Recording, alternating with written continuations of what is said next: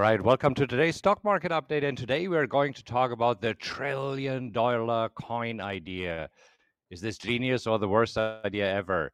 And we're still in our makeshift studio here in Clearwater Beach, Florida, with our mastermind. And with me in the studio is my head coach, Mark Hodge. Hey, Mark. Hey, Marcus. Okay, and we just want to make sure that the sound is okay. Okay, because we just, as we plugged it in, had a problem with the sound. So we want to make sure that this is good as we are talking about the $1 trillion coin idea here this morning. So I'm just waiting for the thumbs up and then we can get started. But let's already switch over to the markets to see what is happening here this morning. And markets are up. Okay, and we are good to go. Okay, so Mark, uh, let's just talk for a moment because this $1 trillion coin idea is kind of, is it a crazy idea? So let's talk about what's happening here with the debt ceiling. Yeah, so I mean, we've talked about the debt ceiling, and I mean, it's really a political play at this point. For the most part, traders don't think that politicians are going to say, screw the economy, screw everything. We're okay with downgrades, but it came close in 2011 when actually it was so close to having a debt ceiling issue that the S&P they downgraded the U.S. You know the rating was downgraded. Yeah. Sorry. So it looked like we were getting into that situation again, and there was some positive but temporary news. But aside from what happened yesterday, this $1 trillion coin idea has been floated around. Started back in 2011 with Obama, and it's been creeping up again recently because of the stalemate. Yeah, so let's talk about this. So here's this crazy thing. So in 2001, legislation enacted a law that, or yeah, anything. So it is possible that the Treasury can mint platinum coins of any value without congressional approval. And it's important that it is platinum because under congressional approval are all the other coins like gold, silver, paper, obviously, nickel, bronze, copper. So it has to be platinum. So in theory, what could happen right now is that President Biden could actually order Treasury Secretary Janet Yellen to have a coin minted with a value of $1 trillion and then deposited right into the treasury. And therefore, the government has an extra $1 trillion to cover debts and prevent the default. So this is the crazy thing about the $1 trillion idea. Yeah, and Mark, and as you said, it was actually, I mean, in a podcast, Obama said that they thought about the idea of the $1 trillion coin in 2011 when we had a government shutdown.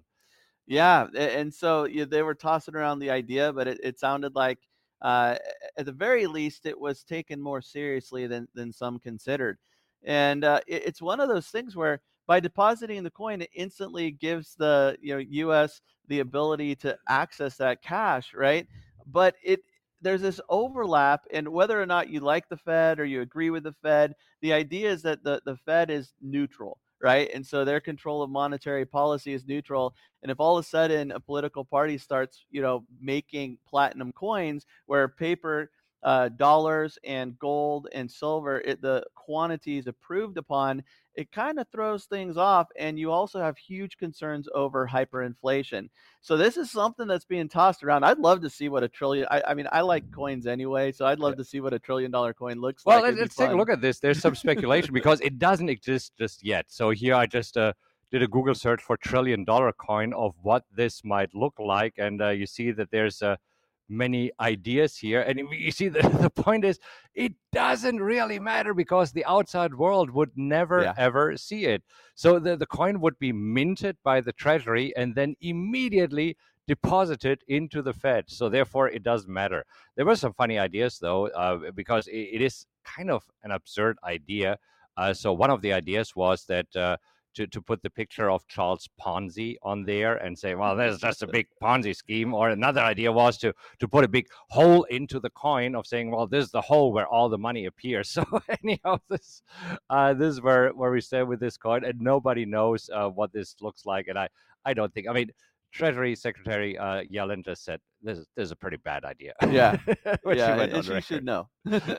Yeah, but hey, let's go to the markets because we did have some good news regarding the debt ceiling. And if you look at the markets yesterday, when we heard that there might be possibly a deal, this is when the market started turning around. We're looking at the S&P 500 yesterday.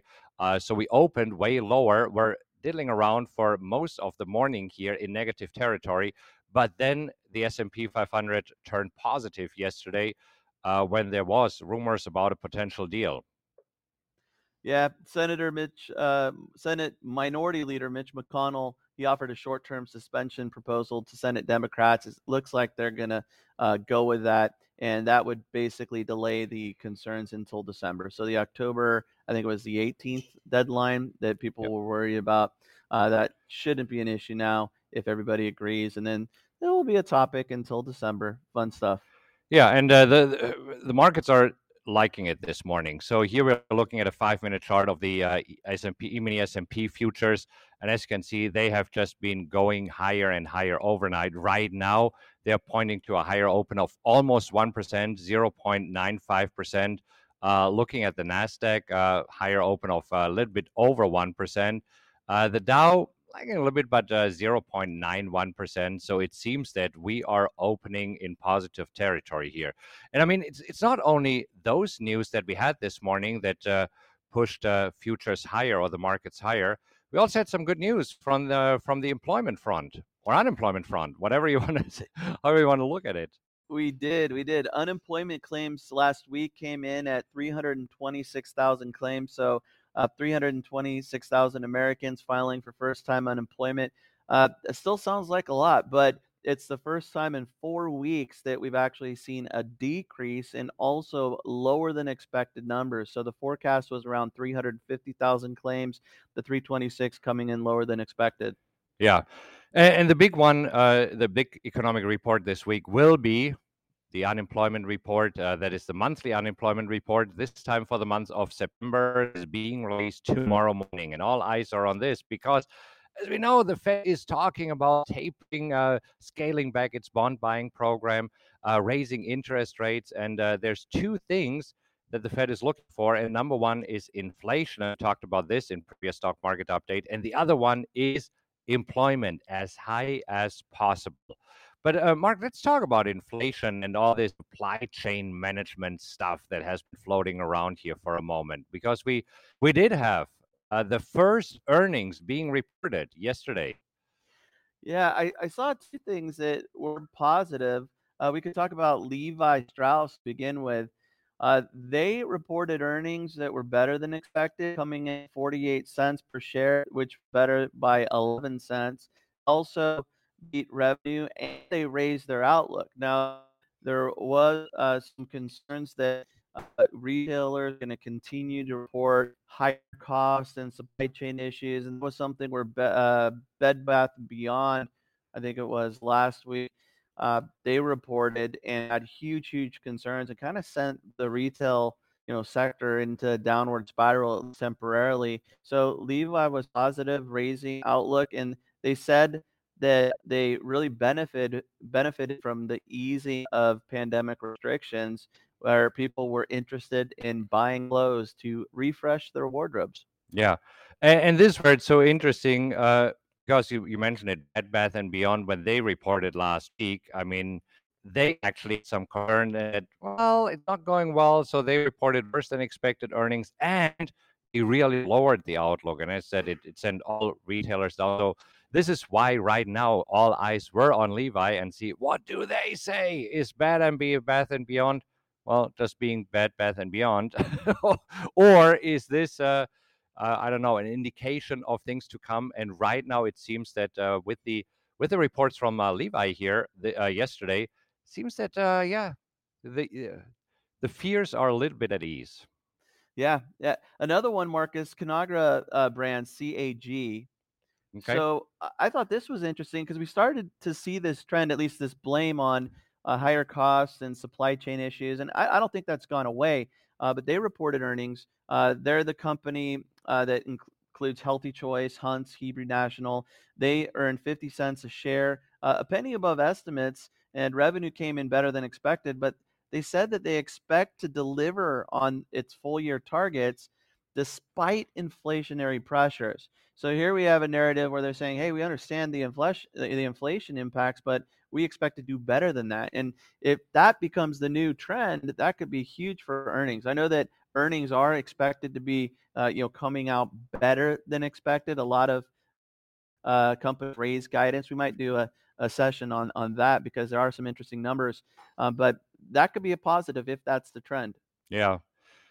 So let's just see what happened here this week. I mean, this week has definitely been a fun week, also in terms of trading. So here we had, what was this? This was Wednesday, Tuesday, Monday. So here are the last three bars, and just a little bit all over the place, pretty much since last Thursday. I mean, it started where we are right now, just in a tight range, and it's an up bar, it's a down bar, it's an up bar, it's a down bar, and it doesn't matter whether you're looking at the S&P 500 or the Nasdaq.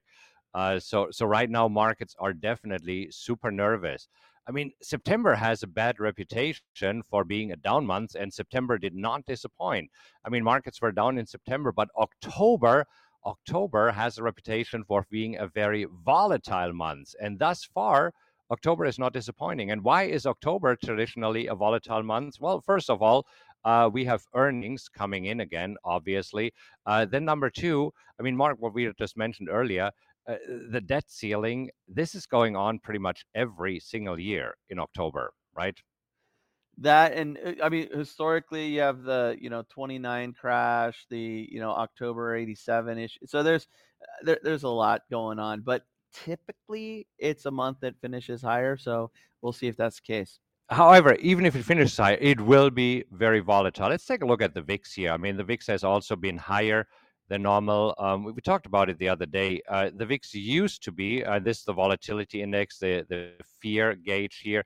It used to be in a range of anywhere between, I want to say, 12 and 18, right, Mark? Yeah. And it seems that recently we are more between 20 and 24. So definitely heightened volatility, which we have seen in September and also going into October here. But we like volatility, don't we, Mark? It's good for traders. It's good for traders. It's good for trading. It's good for our position. It's good for trading the wheel strategy. And the positions that we put on this week are doing really well. So we have AMAT, which this morning in pre-market trading is up 1.87%. We did trade ARKK, which in pre-market trading this morning is up 1.5%, and also Blackstone, which in pre-market trading is up 1.4%. And even the positions that we had in the portfolio here for a while are doing pretty well here this morning, up 1.3% in JWN, LVS 1.3%. And then, of course, we have our friend Wright, a little bit all over the place, but also up 2% here this morning. So we'll see. It will be a fun day to trade, and can't wait here to trade live with our mastermind who are with us in the room here, patiently watching us as we are in our makeshift studio.